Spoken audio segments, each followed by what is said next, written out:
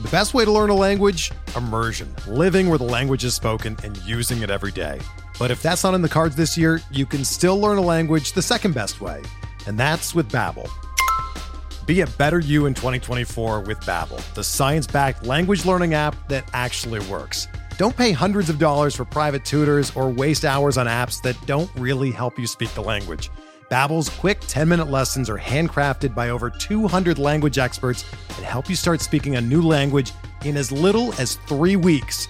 Babbel's designed by real people for real conversations, and their tips and tools are approachable, accessible, rooted in real-life situations, and delivered with conversation-based teaching, so you're ready to practice what you've learned in the real world. Here's a special limited-time deal for our listeners. Right now, get up to 60% off your Babbel subscription at babbel.com/Blue Wire. That's 60% off at babbel.com/Blue Wire, spelled BABBEL.com/Blue Wire. Rules and restrictions apply.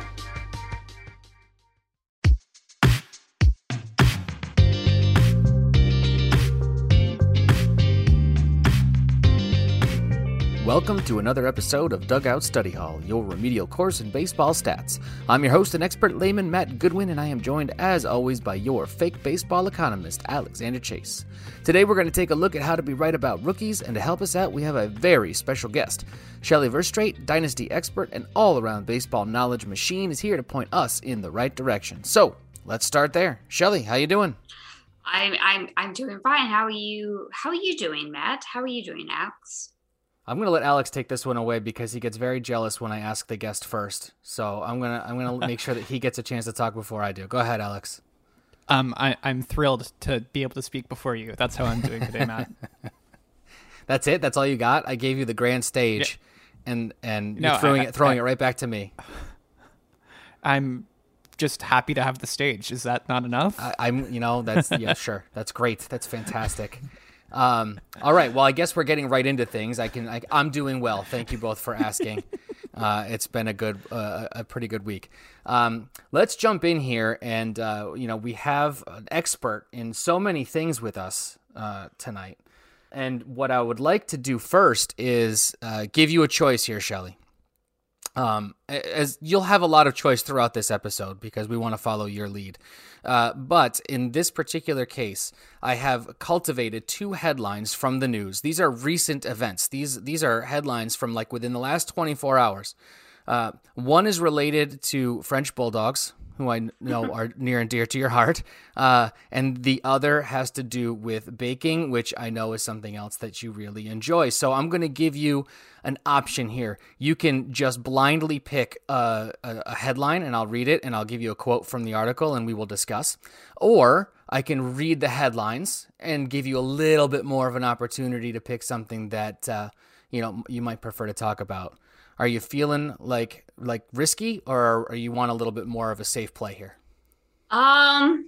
Knowing me, let's go risky. Let me I will talk about just French Bulldogs. All right. I was so hoping that you went with that one. Okay. This is from an AP article that is called Lookout Labs, French Bulldogs, now second most popular U.S. dog. And here's a quote from the article. After riding a rocket ship to popularity over the last quarter century, Frenchies came in second only to Labrador Retrievers, the leaders for 30 straight years in the American Kennel Club's latest rankings, set to be released on Wednesday. They reflect the relative numbers of purebreds, mainly puppies, that were added last year to the oldest U.S. dog registry. So, feelings about the French Bulldog being second only to Labrador Retrievers, who have held the title for 30 straight years. Yeah, I'm not surprised by this. As most of the listeners know, I have 2 Frenchies. I own 2 Frenchies. I have been in quarantine with 2 Frenchies for many a month. Frenchies are the best. They really are. While the golden retriever might have like the typical dog kind of connotation, Frenchies are literally the couch potato of of dogs. And you really want a good couch potato, a good snuggle buddy, during quarantine. Frenchies are just amazing. They don't require a lot of exercise. You can just kind of just snuggle with them throughout your quarantine and just whatever. And they're goofy and everything. I mean, I'm very biased when it comes to French bulldogs, but yes, I am totally glad to see that they are, number 2. Go Frenchies is all I have to say. Now I have to ask, at what point did the Washington Nationals name Juan Soto after your dog? Like, what was the timeline for that? Yeah, it was like, okay, so me and my husband had our first Frenchie, who was Orsillo, and then we was like, well, I think this is a time that we need to get another Frenchie. Orsillo was 3, so we decided to get another Frenchie. This was prior to COVID. And we got Soto right at the beginning of March, right? So right before everything went down. Yeah. And it's like, okay, so we got another Frenchie. I'm like, okay, I guess we have to give, Orsillo was based on Red Sox stuff, and my husband is a humongous Nationals fan. I'm like, okay, so we gotta kind of name our next pup after a Nationals guy. So how could you not go Soto at that point? So yeah, it's a pretty safe play. It'll be relevant for a while. Yeah. I mean, if you really wanted to make fun of your husband, I suppose you could have offered some sort of Jason Marquis joke. Yes. But yeah, as someone who moved to Washington, D.C., during the middle of their championship season and held out and refused to call himself a Nats fan. And for a while, it's been kind of weird because I felt like at about the time that I would want to, it would have been a bandwagon move. But, I'll settle for just individually cheering for most of their players to be successful and also for them to win games. But I'm not a Nats fan. Well, I don't want to leave the listeners at home hanging, so I am going to reveal the second headline, but we're not going to get a chance to talk about it. I'll put the link in the show notes, so we'll be able to find it later if you'd like. But this is the second headline that you did not choose, the path untaken for this particular episode of Dugout Study Hall. Celebrity Great British Bake Off. James McAvoy stuns with incredible baking skills. Oh, dang. How's that for a cliffhanger? How's that for a cliffhanger? That's a good one, right? Oh, dang. Yeah, that's a really good one. All right. You know what? I'm going to read the little blurb that I have too. Okay. I'll give that to you. All right. It says James McAvoy has surprised on Celebrity Great British Bake Off with his incredible cake skills as he was crowned the winner. Pretty fantastic. That really is. And unfair. How can you be good at so many things? Come on. I know. Come on. I try not to be good at any. It's a choice, but I'm willing to do it for the audience. All right. Well, that's going to bring us to a segment we like to call here, Shelley, numbers of the week. And what I have here is number 1, which could be a lot of different things. But in this case, it's the MLB.com ranking of 2020 rookies, and they gave it to Kyle Lewis. And I guess I wanted your take on where you think he kind of came from, whether he has a repeatable season in him, and who the next Kyle Lewis might be for the 2021 season, or anything that you want to say about Kyle Lewis, because you're the guest. Yeah. Kyle Lewis is really, I was so excited and so glad to see what season that he had. Mm-hmm. He was drafted extremely high a couple years ago by the Mariners, and he was just always known to be, just for his hit tool. And then he had a lot of injuries, and there was a really major injury to his knee and just all these other things. I'm like, oh, is it ever going to happen? And then it did. In 2020, he came up and he went gangbusters. He hit so many home runs, and honestly, I love to see it. He's a really great Twitter follower and everything. He's a really, really, really, really great guy. Mm-hmm. Going forward, I don't know how great he is going to be. Yeah, I mean that the strikeouts and everything, I'm a little bit concerned about that. But just from a story standpoint, I loved his 2020 season. Who else was ranked in the 2020 rookies? Oh, now you're asking me a question. I don't have it in front of me. So, Alex, talk a little bit while I call this up. Yeah, I feel like Kyle Lewis is also a really confusing player to me. For some like non-ranking reasons. He got traded in a dynasty league of mine today, actually. And the guy who received him had not done a lot of research, but just kind of knew he was good, which I feel like happens a lot. And they were wondering why his slugging percentage was so low, given like his home run total. And we went digging. He like hardly hit any doubles at all last year. Basically, exclusively singles and home runs. And I feel like that's probably not like any sort of real indication of skill. But I'm kind of curious, like understanding like kind of how he works a little bit. If you could even try to chart out an answer to why that might be. Yeah, I mean, when he was a prospect prior to like a lot of like his major like knee injuries, his power was off the charts. Like he was like a 60 grade, 70 grade power guy. And then his hit tool was a little bit below. So hearing that most of his production last year was either homers or nothing. Yes. That doesn't really surprise me based on just kind of his overall stuff and just everything since that injury. But I mean, he was supposed to be like a good power guy, a good defensive guy on the outfield. So yeah, that's all right, I'm going to answer your question, but before I do, I'm going to transition us over to the next segment, away from the number of the week to our kind of our central question. That's the thing we try and answer each week, and that's how to be right about rookies, both in dynasty formats and then also redraft, because it's obviously very, very different. And the reason I'm going to throw that question out is because I have a feeling that some of these guys on the rest of the top 10 here from MLB.com's 2020 Rookies of the Year might segue into that kind of a conversation. So that's really what we're trying to get at here. How can we maybe get an edge when we're looking at drafting?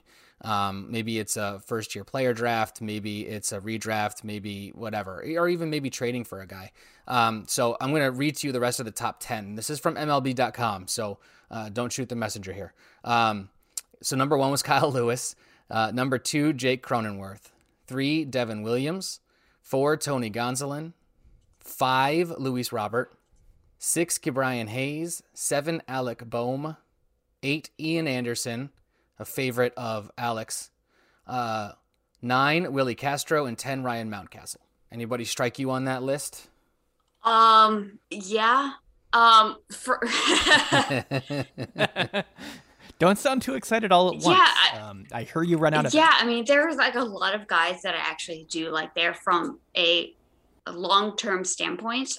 When you get to like Ke'Bryan Hayes, Alex Bohm, like those are guys that that are just straight up hitters. They've been hitters throughout their minor league career, so you can really bank on them.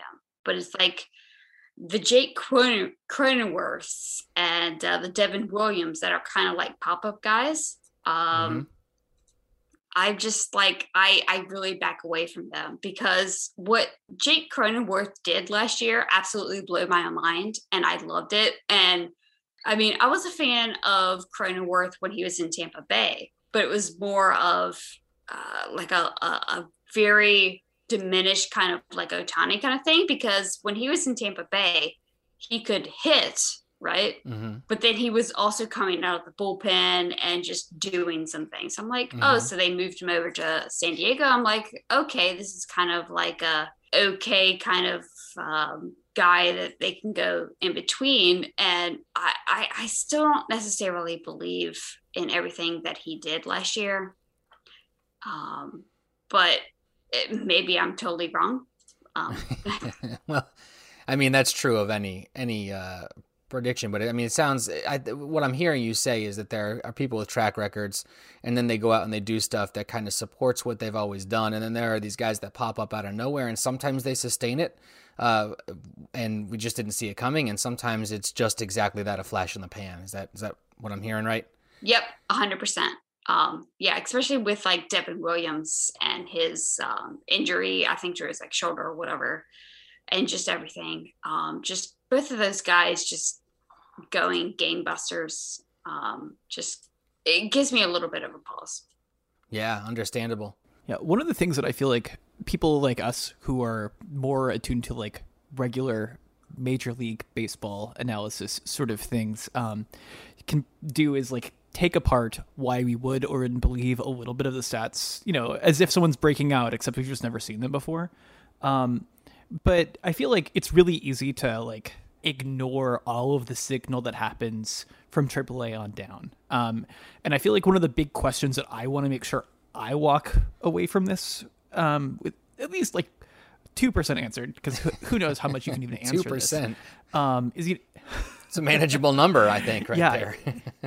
I like to set the bar really high.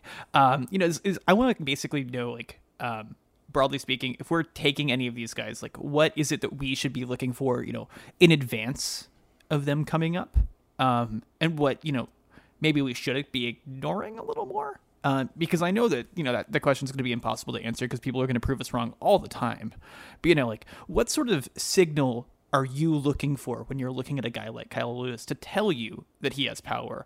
Or looking back even at Cronenworth, what sort of signal could we be looking for to indicate that he could have been a guy who has a 90+% contact rate and like a sub 20% chase rate? Yeah. Cronenworth absolutely blew my mind last year. Like, seriously. That just, yeah. But when it comes to a lot of prospects or whatever, honestly, just really pay attention to guys who write for like really good sites and read reports. I mean, straight up honest. I mean, that's really what I do. I do a lot of reading and then a lot of looking at video.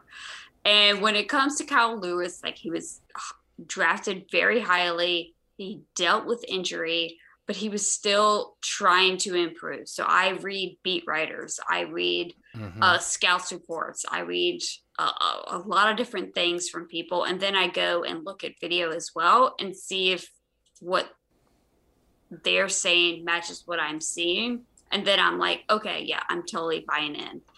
But really, honestly, it's a lot of trusting, unfortunately, it's trusting scouts, because I mean, they're out there. I mean, I really wish that I could be out there, but I can't get to every game. Yeah, right. So I want to ask a quick follow-up and put this into context. I'm not sure if everybody at home knows the difference between available data for minor league versus major league. So if I'm looking at somebody who has 3 seasons with the Brewers, I can go to Fangraphs, I can go to Savant, I could go to Baseball Reference, I could go to I'm blanking, Brooks Baseball. Thank you. It was. You almost had me there, Alex. You almost saved me. I managed to save myself. Anyway, the point being, right, that there's this plethora of information and data. We could get so many numbers. If you're Alex, you can take those numbers and make new numbers. But if you're looking at somebody who's played, you know, high A, double A, halfway through that season, came up to triple A, and are about to, you know, try and compete to break camp with the big league club, what's the data that you have available?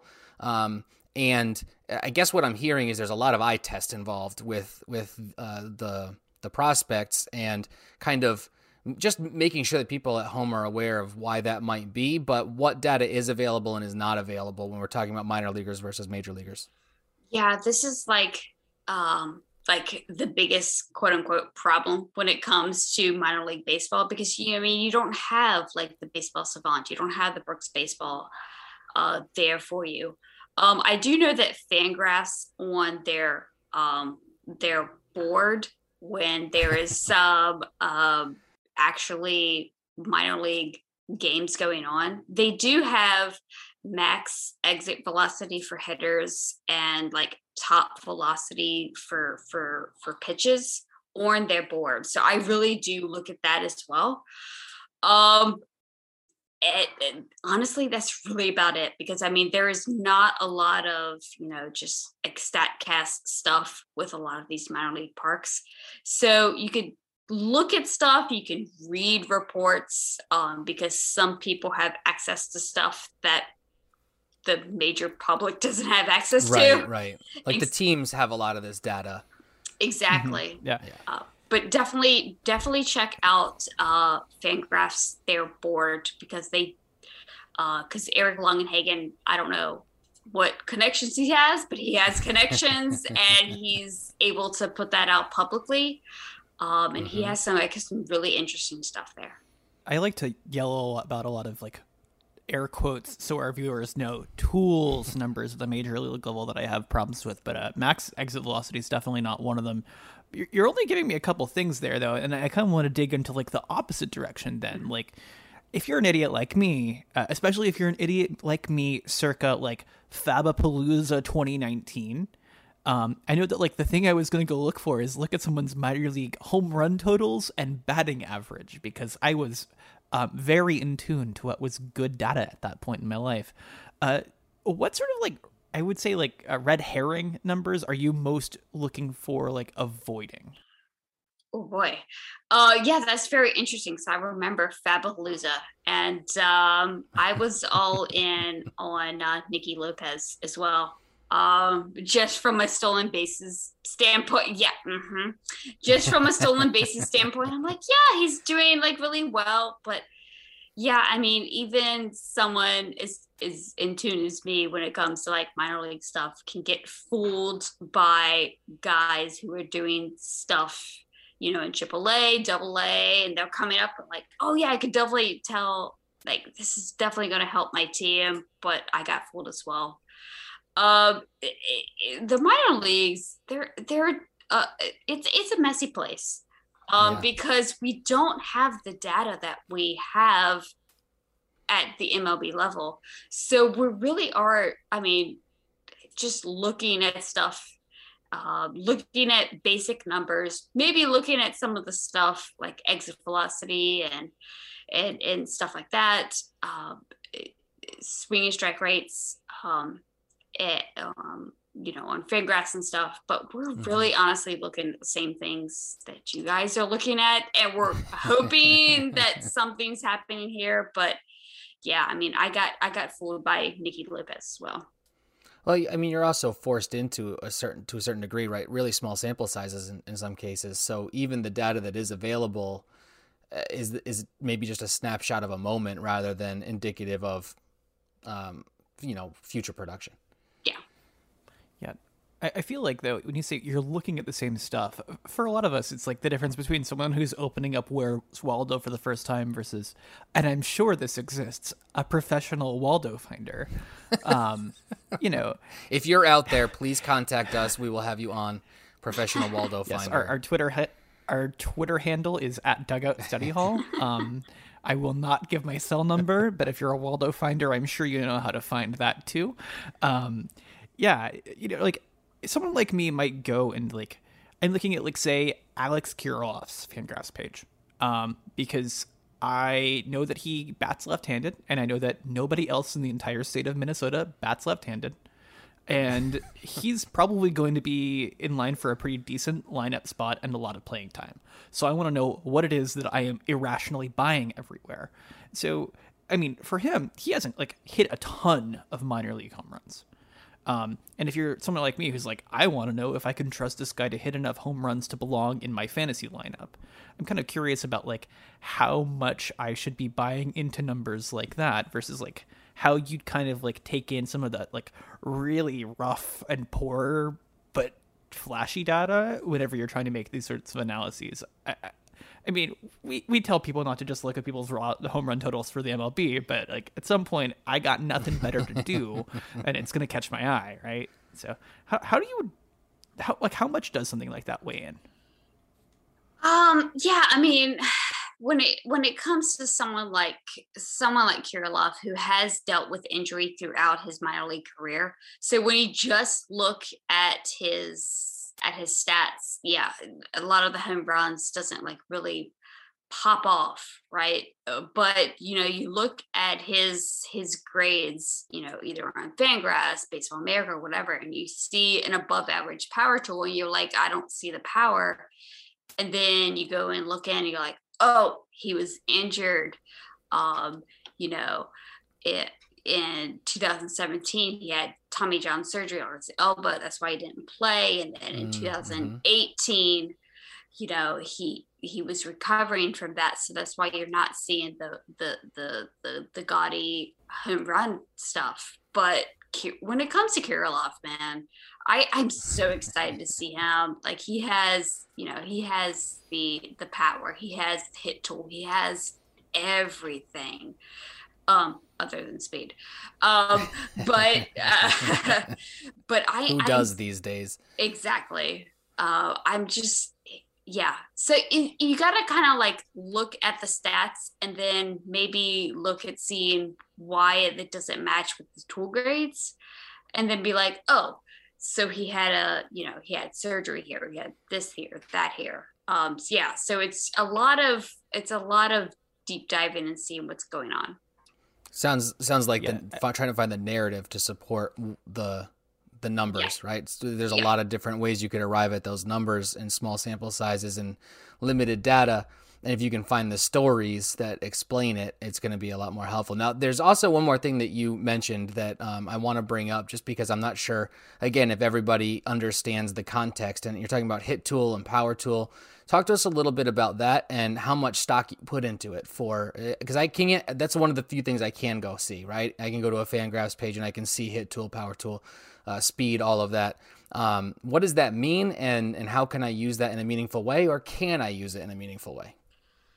Yeah, you definitely can use it in a meaningful way. For me, when it comes to judging hitters, I definitely prioritize hit over power, because if you can hit and extremely well, a team is going to find playing time for you.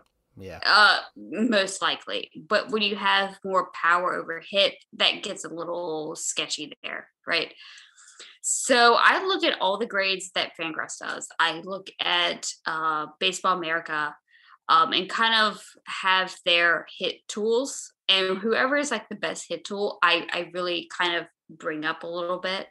But then I go to minor league baseball, TV. I look at YouTube as well and see what the swing looks like as well. But it definitely, I prioritize myself hit over power. Alex, how do you feel about hit tools?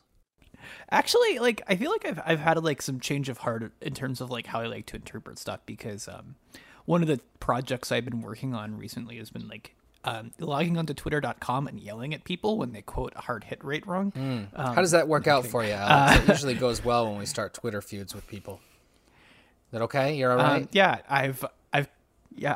There have been a few like burning bags of dog poop left outside my apartment door, but not too many. If you can count them on one hand, you've done well, I think. Yeah. I feel like one of the big problems that I typically have is like there can be places where if you look purely at output data, things look bad. But I feel like my beef with like the idea of hit tool is mostly that like I just feel like people don't translate it and don't tell me what I'm looking at in a lot of different ways. But like a lot of what I've been looking into is like, how do people's choices affect how we perceive them? So like, if you're trying to evaluate someone's hit tool, like how much weight do you give to like different pieces of skill, like someone's bat speed versus like any X number of different factors that you can fit into what might turn into a tool grade?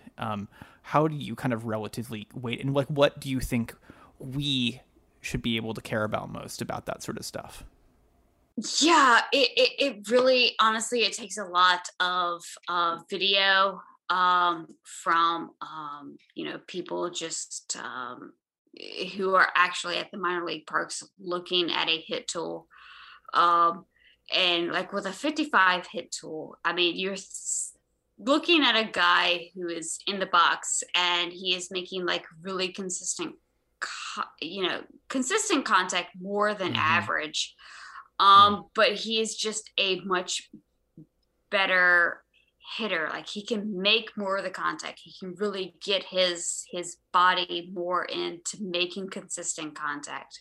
And you're seeing that even if it doesn't work out well, you can see that he is getting to the ball with the bat. So if a guy has a better hit tool, that is what you're seeing, even if you're not seeing it from the the batting average stats.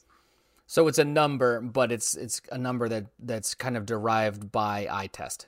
Yes, definitely. Okay. Yeah. I feel like my coming around on that eye test is a realization that like looking for different numbers to capture how well someone's hitting is just going to be biased in a trillion different ways. And you do need someone that knows what they're talking about to put it all together for you. And, when you said earlier, we just got to trust people.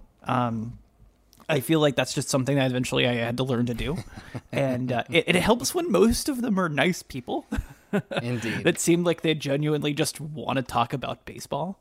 And that I think that's probably the most interesting thing about like the prospects community is like, you kind of get to know the people a little bit and figure out what their deal is, what they're all about, and learn why you want to trust all of them and like love every single prospect that's coming up. For me, part of the intrigue is that this is kind of how all of baseball was for a very long time, right? It was eye test, it was scouting, it wasn't all sabermetrics and stats, and not that those certainly don't have their place. They obviously do, and there's a lot of meaningful information there, but kind of like the minors in general, right? It's almost like a callback to a bygone era of baseball in a lot of ways, and I think that's sort of one of them too.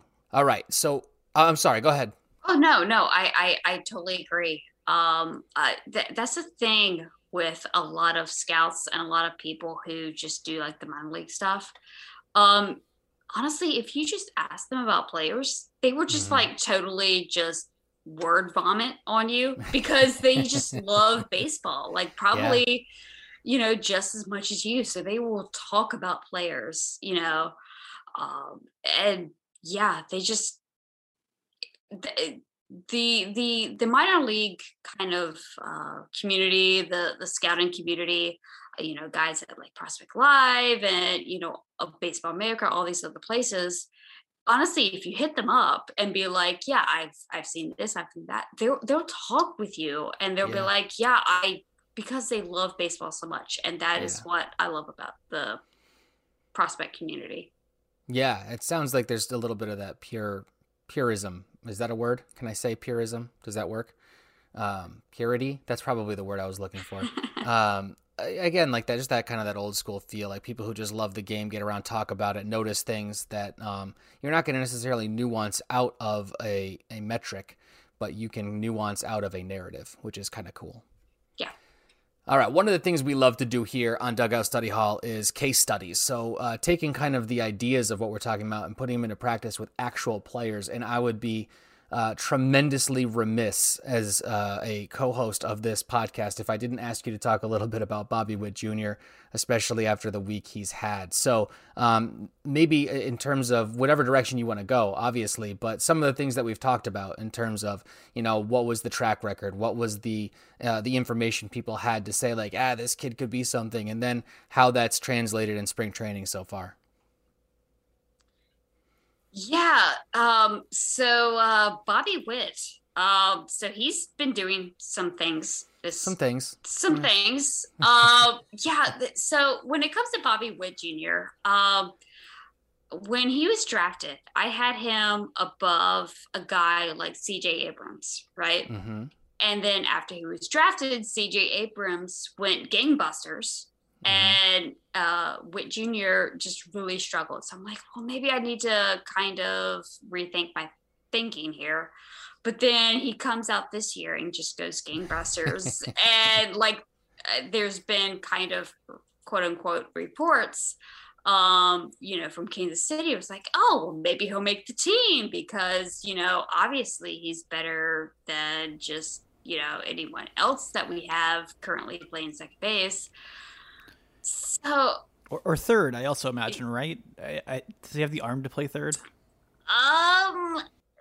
Yes, I think they could make it in a pinch, but I think he would play more second than third.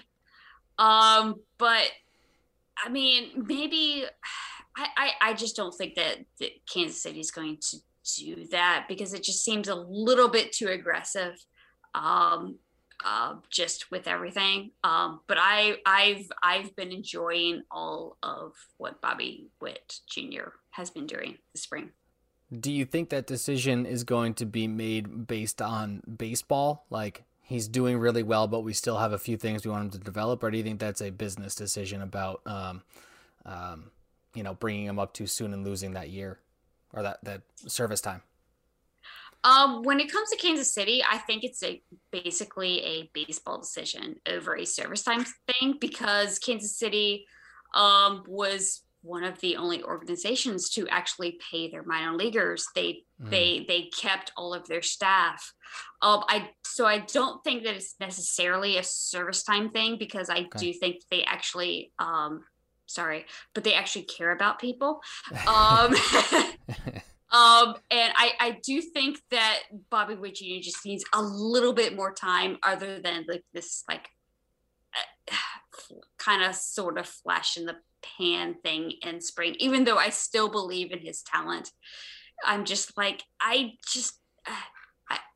don't know if he's necessarily ready yet. Well, we've been here before with players who've had these kinds of springs and then they turn into pumpkins. And not that Witt doesn't have the track record that we would expect that per se, but small sample sizes are they're brutal, right? Alex, what do you think about Bobby Witt?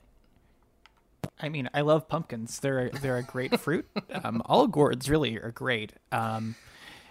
Yeah, I feel like it's interesting to me to talk about him, because we get to talk about so many really weird and nuanced things. The fact that Kansas City's entering their first full season with their new ownership and making a really aggressive push to be a better team. Like, how do I possibly think about the decisions they make to call someone up? I also just tend to find, dudes who are, I don't know how much bigger he is than me as a person, but he is definitely way more athletic than me as a person. So having to think about him as an athlete is kind of scary. But he's also just only played rookie ball. And he's so far outside of what I would consider my comfort zone that it makes me want to know more information, and it makes me curious. And I think that those are the sorts of information, or those are the sorts of players, that I feel like drive people like us to get better at things. So regardless of whether or not he's in Kansas City on April 1st, I'm interested. I don't necessarily think he's going to be in Kansas City on April 20th or so. I think it's April 17th. Mark your calendars. Is going to be the first day that I see you nodding there. Teams can call someone up and get that extra year of service time, and then Super 2. When is that roughly? Do you know that off the top of your head? It's usually about 2 or 3 weeks after the start of the season. Oh, for Super 2? Because really okay. So yeah, for those of you guys at home, to get the extra year of arbitration eligibility, you have to spend less than a year on a major league roster. A year on a major league roster, as they calculated, is 172 days. There are 187 days in the major league season. So on April 17th, you can be called up and you will conserve 1 game less than a full season. And some notable people who have done that in the past include Chris Bryant, who literally it was the day after for him. I think it was within a few days for Vlad Jr. Every year you're going to see some people. It's really amazing how many of those young talented players become suddenly major league ready right after that deadline. They needed to work on their defense for a few weeks. Vlad Jr. still needs to work on his defense, I think. But he's up, so that really wasn't the reason. Somebody I need to ask you about, and that's Jason Dominguez. There's so much helium. I'm not sure he can vote yet. I guess there's multiple levels to this question. One, how can we possibly know that this is the next Mike Trout, as people on Twitter have said over and over and over and over and over again. Not to take anything away from the kid. I mean, maybe he will be, but kind of the aspect of, do we get ahead of ourselves a little bit with some of this? And also, if we're not, what is it about him that has so much helium? Yeah. Jason Dominguez is a very interesting guy. He has, he's been, he was signed by the Yankees, maybe 2 years ago? I don't even know. Like with COVID, it all blends together. Exactly. But he was signed, and like his workout video is like really, really good. And then he basically exploded as this is gonna sound real, but exploded as a person. Like he just added like so much muscle and everything, and he just totally transformed to a totally different guy. Captain America. Yes, he did. That is exactly what he did, and it is crazy because I believed in the talent. I saw the video when he was signed by the Yankees, but now he has added so much muscle. He's like Stanton or Aaron Judge and it's like so much muscle there, and it's just like we've never seen him in a professional game. We've only seen him in BP, and just all of the hype. I'm like, okay, people need to simmer down. Like, believe me, I loved what I saw prior, but just adding everything and thinking that he's going to be the next Mike Trout or whatever. I'm just like, whoa, now you just gotta like simmer down. Again, like he's never seen any professional pitching. Yeah, he's only seen BP. We've only seen BP video, which that means something. So again, I think that he's a really, really good talent. I just am not going to move him from my initial thoughts because he hasn't seen any real live games. All right, I'm going to ask you about one more player, and then I do want to make sure we talk about the difference in approach to these kinds of players when you're talking dynasty versus redraft. But let's go with a pitcher, if you're game, sure. Nick Lodolo, and just talk a little bit about where he's at and where he's at. Yeah, Nick Lodolo. I really do like him. He was an extremely polished pitcher after he was drafted by the Reds. The Reds are, they're spin city, right? They're doing a lot of different things. Putting that skyline chili on the ball, et cetera. Exactly. It's just like I don't necessarily think that he would ever be like an ace, but I could definitely think that he could be a reliable number 2, number 3 guy who can eat up a lot of innings. And maybe all these guys at Driveline can get a little bit more out of him, but he's just going to be one of those set it and forget it pitchers for you going forward. So like, I actually want to ask like a follow-up question on him here. So like, let's say he comes up, like, what additional data are you going to be looking for first for a guy like him the second you get StatCast data from? Like, what sort of things are you most curious about for some of these prospects? Especially for like maybe some coming out of Cincinnati where you might see some really fun numbers in terms of spin and stuff like that.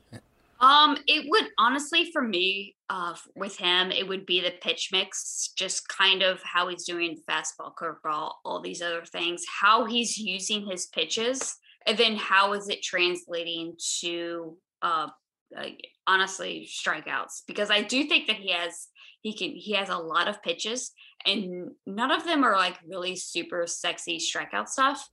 Mm-hmm. He has those interesting pitches, but I just want to see how it is just kind of translating to the major league side. Makes sense. Alex, what is it that you're looking for from Lodolo when he comes up? God, how many different things am I going to look up for any particular person I'm going to be curious about? Favorite 3. Top 3. God. So I'm workshopping an improvement on CSW rate right now.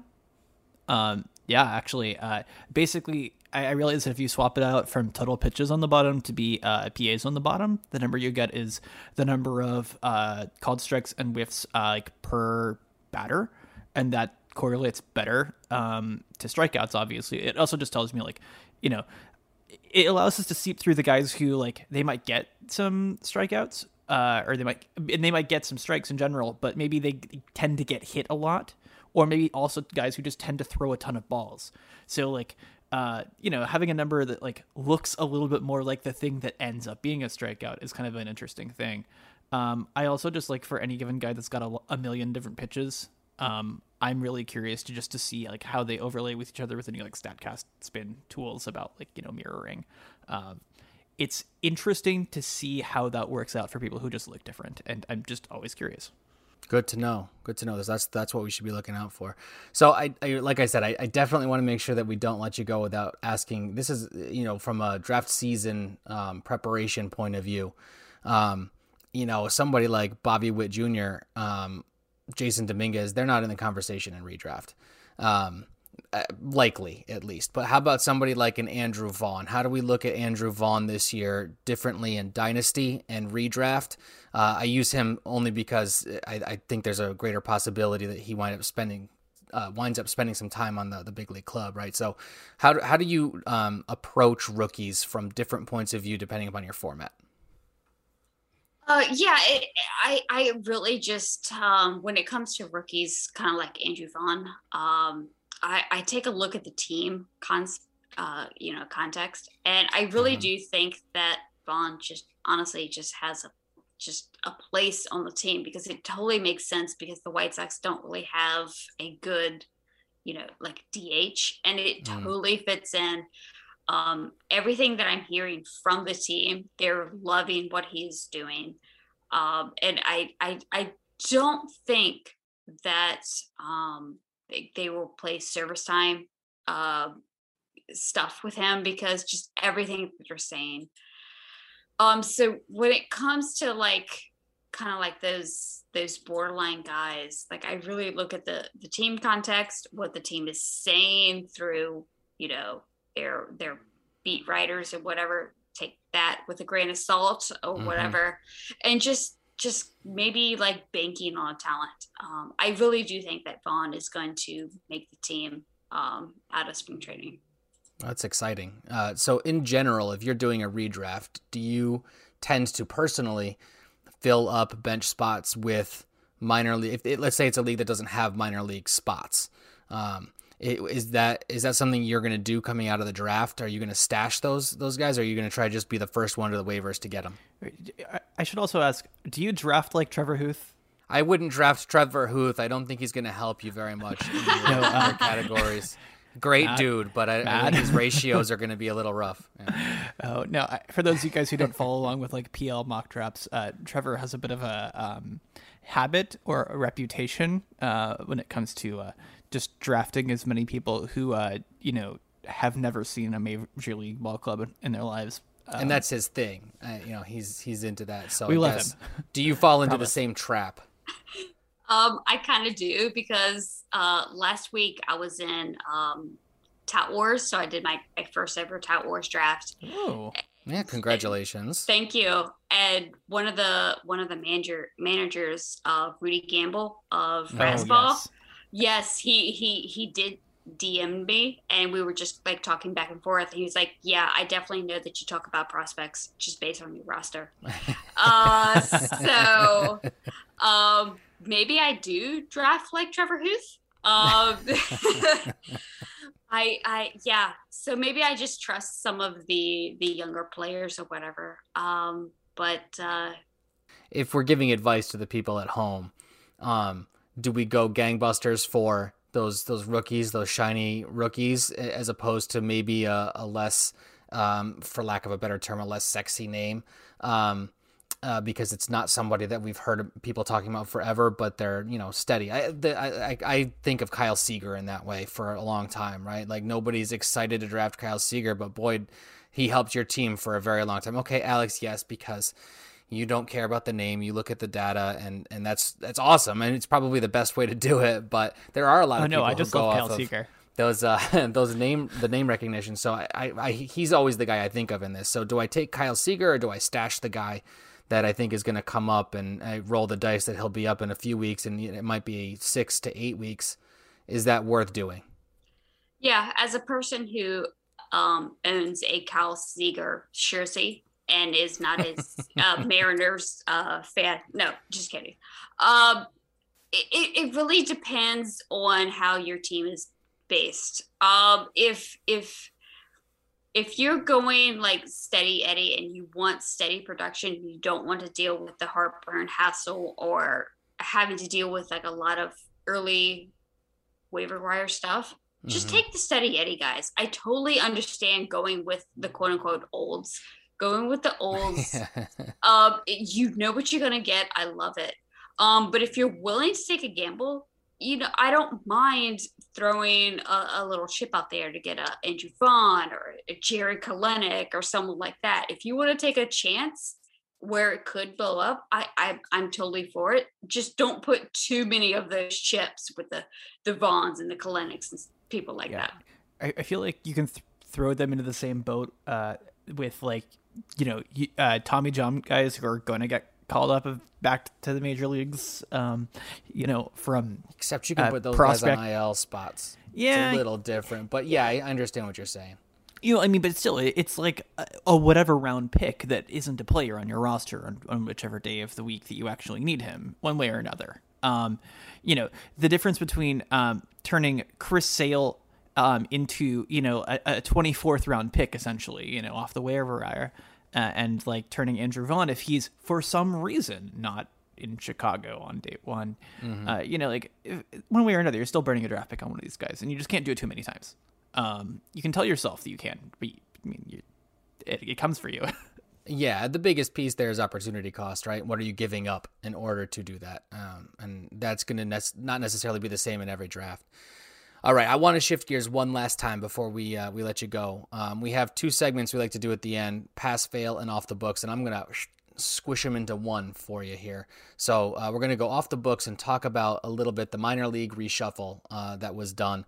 And then once we talk about it, I'm going to ask you to, at the end, tell me whether or not you give Major League Baseball a pass or a fail on what they've done. So talk to me a little bit about especially with all of your experience, obviously, looking at players in the minor leagues, what you think the impact of this is going to be, and then whether or not you think this is a good or a bad thing.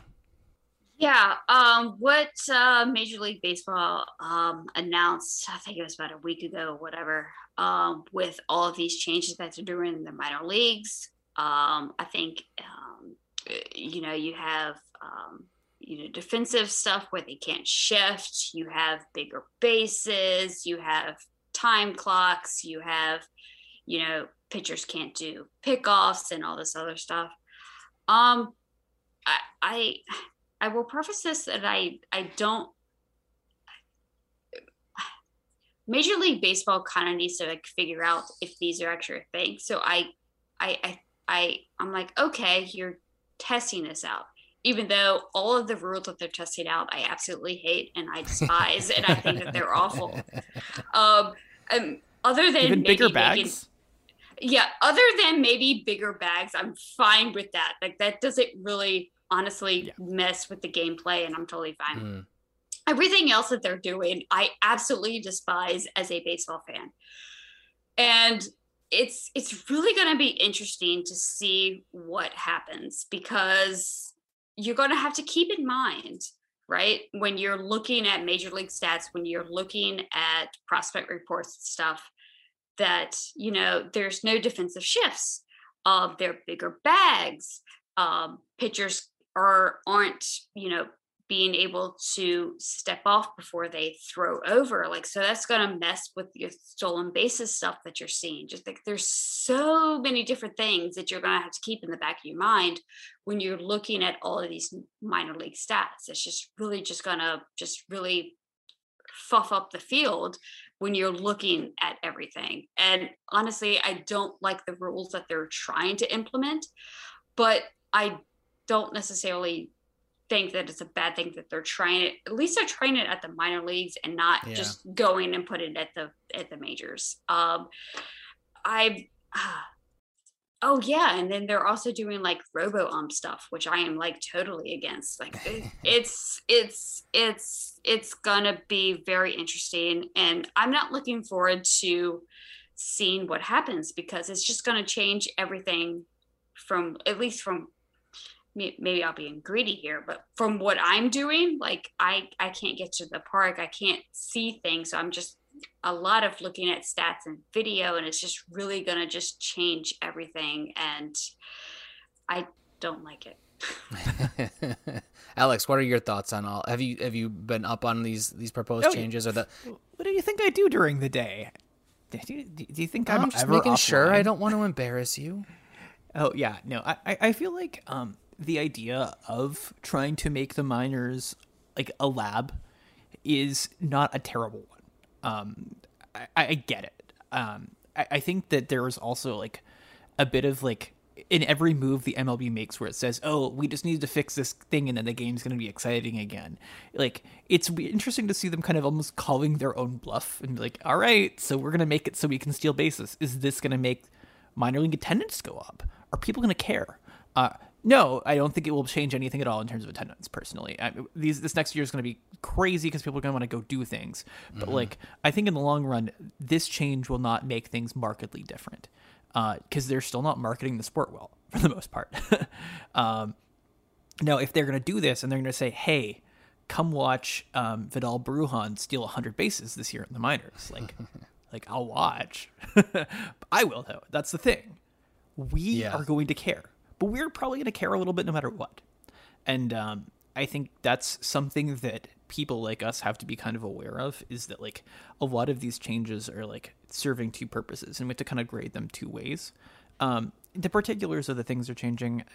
I don't necessarily have an opinion on robo-umps, actually. It's one of the few things I just don't have a firm belief on one way or another.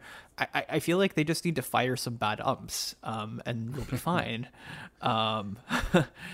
I don't know. I think they serve a purpose. I don't think we need to get rid of their job. I think if you're good enough at something that you can deceive the best umps in the world, that's a skill. If you're good enough at something that you're deceiving Angel Hernandez, that's not the same thing. Ooh, by name. By name. Yeah. Come on, he's a household name in some households. Oh, I'm not disagreeing with you. Yeah. I think the sort of things where they can tinker with what is not necessarily the focus of teams' exploitation. You know, I'm not a big fan of like the weird shift things, but like things where you maybe move where the mound is, I think permanently makes more sense to me. Or like where you change the game not in the ways that the teams are currently doing things. Like in basketball, you don't need to ban dunks like the NCAA and NBA did because Kareem was too good. You need to change other things to just change the incentives. And that's a whole lot less sexy. But I think it will be the sort of things that I think make the game a little bit better. Those sort of like, let's be ahead of the problem. So I'll be curious to see how this plays out. I won't be watching near as much tape, so it won't be a big pain in my rear end. But I think I am going to be watching kind of how it's written and perceived. Because like, there are definitely going to be some people like us who are going to make a way bigger deal out of it than it actually is in terms of the things the MLB wants to get out of it. And realistically, like, we got to call their bluff in terms of like what they're trying to do to change their game. And when it doesn't change things, you know, we just got to say, hey guys, it's you, not the game. That's the problem. So yeah. What do you do with that 100 steal season though? And then we'll wrap up the conversation. I don't want to put too fine a point on it, but you get the 100 steal season, you know full well it's because this rule change happened.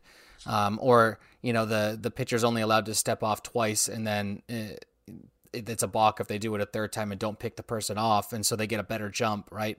If all of that's being factored in, how do you even go about saying how many steals is that guy going to get in the majors where none of those rules are in place?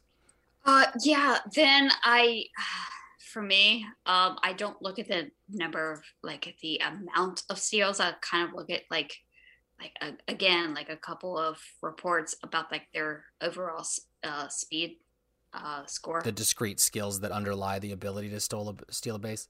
Exactly. No. Can we make steals plus or like steals percentile? I know that Alex won't be Bristow happy until we have 1,000 new stats.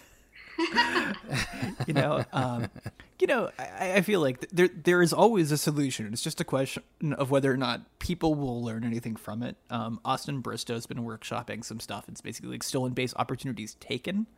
Some pretty cool work. Yeah. Yeah, actually it is.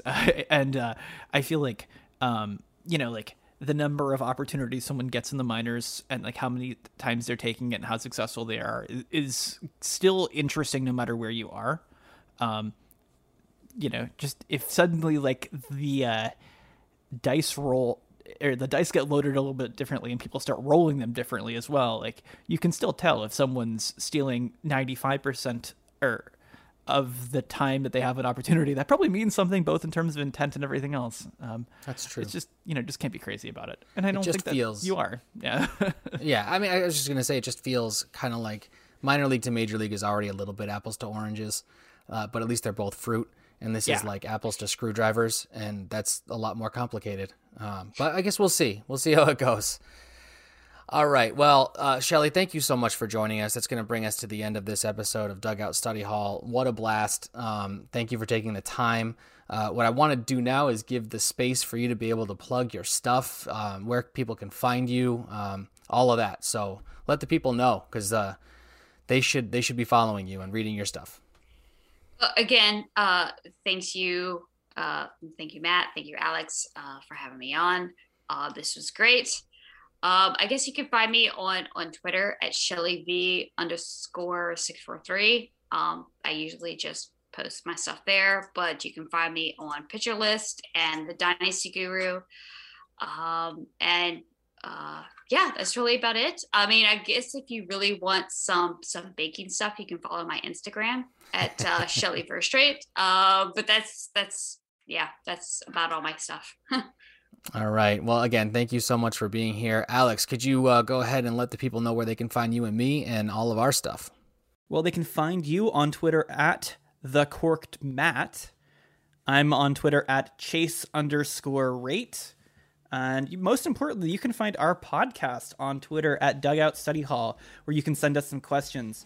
Please be sure to subscribe to the Pitcher List podcast feed if you haven't done that already. Leave us a good review if you can be so kind. And if you're not already, please consider becoming a PL Plus member so that you can harass us on the PL Discord. And that's it for me. All right. Well, thanks for listening, everybody, and we'll catch you next time.